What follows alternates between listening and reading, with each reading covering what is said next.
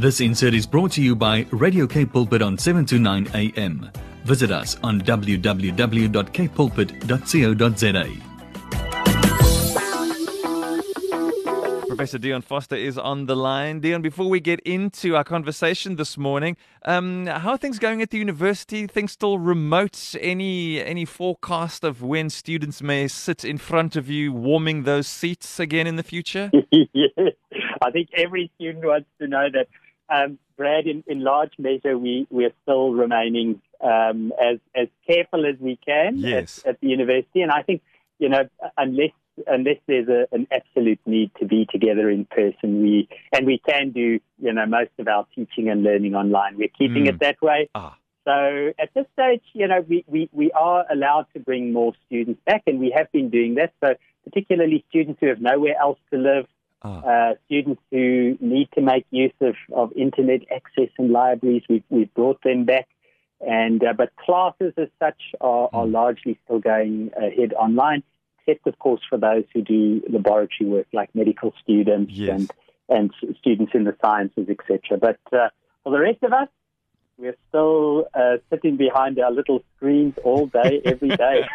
And Dion, I mean, that illustrious moment in everybody's university career of graduation, how's those ceremonies are going to look different?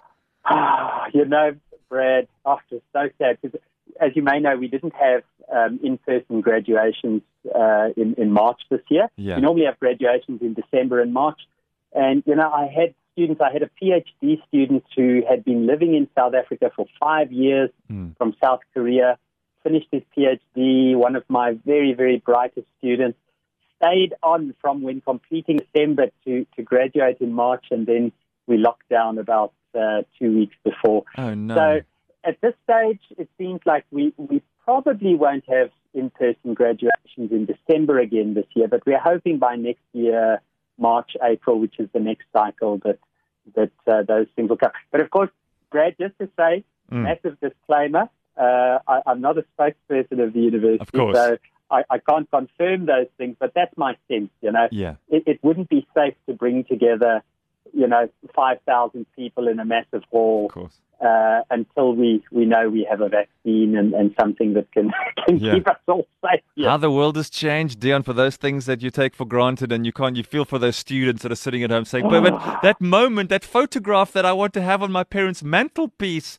or that I want to have up, of going across the stage. Yeah. Oh dear, how the world has changed. Well, you know what we did with certainly with my PhD students, and even with my master's students, was I arranged virtual graduations for them. So there was a general virtual graduation. But then I also said, let's set up a Zoom call, get your family on the call. Yes. I'll say a couple of words. We'll confer your degree, hold up a certificate, print, this out and hold this up. So I did that with a few of my students, and so people from all over the world, that we were able to bring together and celebrate. And it certainly was a very unique experience. I remember one of my students printed my face out and put it on his 10-year-old son with a mask who was wearing a bathrobe, and said, "There's Dion."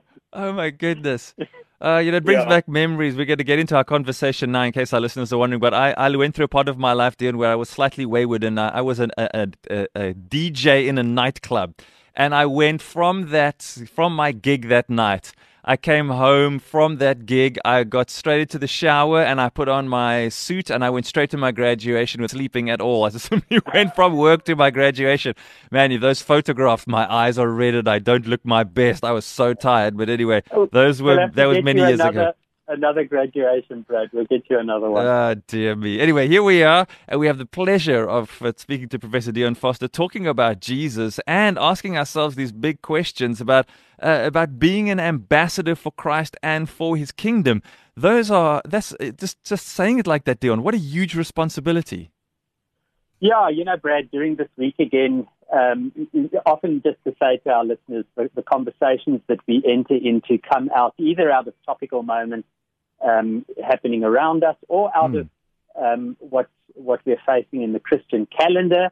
And sometimes when we're in the ordinary season like this one, They come out of my devotional reading. And during the week this week, one of the readings that came up was 2 Corinthians chapter 5, verse 20. And it just struck me again, the symbolism that is used there is absolutely rich, So this is what Paul writes to the church at Corinth. He says, we are therefore Christ's ambassadors, as though God were making his appeal through us. Now listen to that. God chooses to make God's appeal through you, through me. So Paul says, well, if that's the case, then he goes on to say, I implore you on behalf of Christ, be reconciled to God. Now, very often I've heard sermons preached on the first part of that verse. We are Christ's ambassadors. And we hear things like, we should live lives that represent the values of God's kingdom. When people look at us, they should be able to see that we represent God in Christ. They should be able to recognize whose kingdom we are citizens of primarily. In other words, we're citizens of a kingdom that is just and righteous and good and loving and inclusive and caring and generous. So people should be able to see that. And I've heard lots of sermons on that.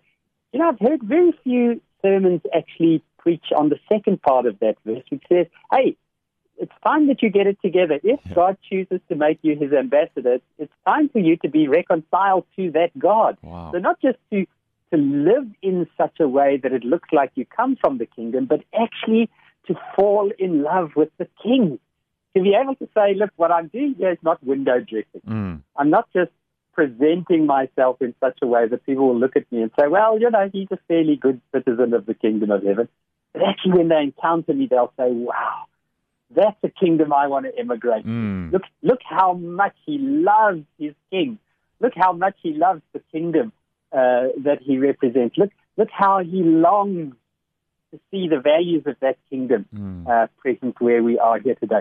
So it just struck me again, I think, perhaps because I'm, a studious and disciplined person sometimes. Yeah. I tended to focus on the first one.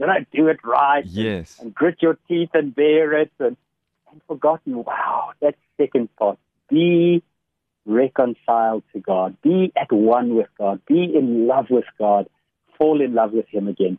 And then that first part, being an ambassador, will just come absolutely naturally. Dion, the world looks for something. And I suppose each one's looking for something, but there's I think authenticity is a big thing in a seemingly fake world. And just to be a real person who cares for you and also is not ashamed to say, well, I'm not feeling it today, but this is my hope. I'm not I don't feel the happiest today because of my circumstances, but the joy of the Lord. So, that kind of ambassador, it feels like a very difficult thing to do, but actually we just need to be authentically us, and we're already attractive to the world. Brad, I think you absolutely put your finger on it. And behind that is to say, what does it mean to be authentically you? What does it mean to be authentically you? Ask yourself that question. What it means to be authentically you is something that God will tell you, something that God will give you, something that God will show you. And I do think that sometimes we try to strive for who we are to be authentically in our own strength, in our own power. We think we have to create it and manufacture it, whereas God says, simply just be reconciled to me, be at one with me, live in my presence, live with my voice in your ears and my strength in your hands, and it'll come naturally, So just perhaps again to say to our listeners, let's prioritize that time of spending time in prayer, of studying the scriptures, and of living the kind of life that speaks of the Jesus life, of living for the sake of others, living with generosity, living for justice, living with care. And in doing that, we're going to find God is with us, and it's not very difficult to be who God has made us to be. Oh, we love that, Dion. Thank you so much. And to our listeners saying, okay, what Dion said I know is so important. I want to listen to that again. I want to write some stuff down. We'll make sure this is available for you as a podcast. So just visit on our website, kpulpit.co.za. Go to the podcasts tab and then go through and look for the channel that says Get Up and Go Breakfast. You'll see a pic of Leomi and I, and click through to that and you'll see Professor Dion Forster's channel. And this is really something to go and listen to again. I think being an ambassador and being authentically you is such a vital part of our identity. Dion, thank you so much. Appreciate your time on this Thursday morning. And were you able to do a cycle today since it wasn't raining? I wasn't able to do anything this morning, but I think I'm going to try and head out. If it stays dry, I'll try and head out after work this evening. Oh, you go and have a fun time and be safe. And thanks for your time on this Thursday. Thanks, my friend. God bless. Bye-bye. Bye-bye. This insert was brought to you by Radio K Pulpit on 729 AM. Visit us on www.kpulpit.co.za.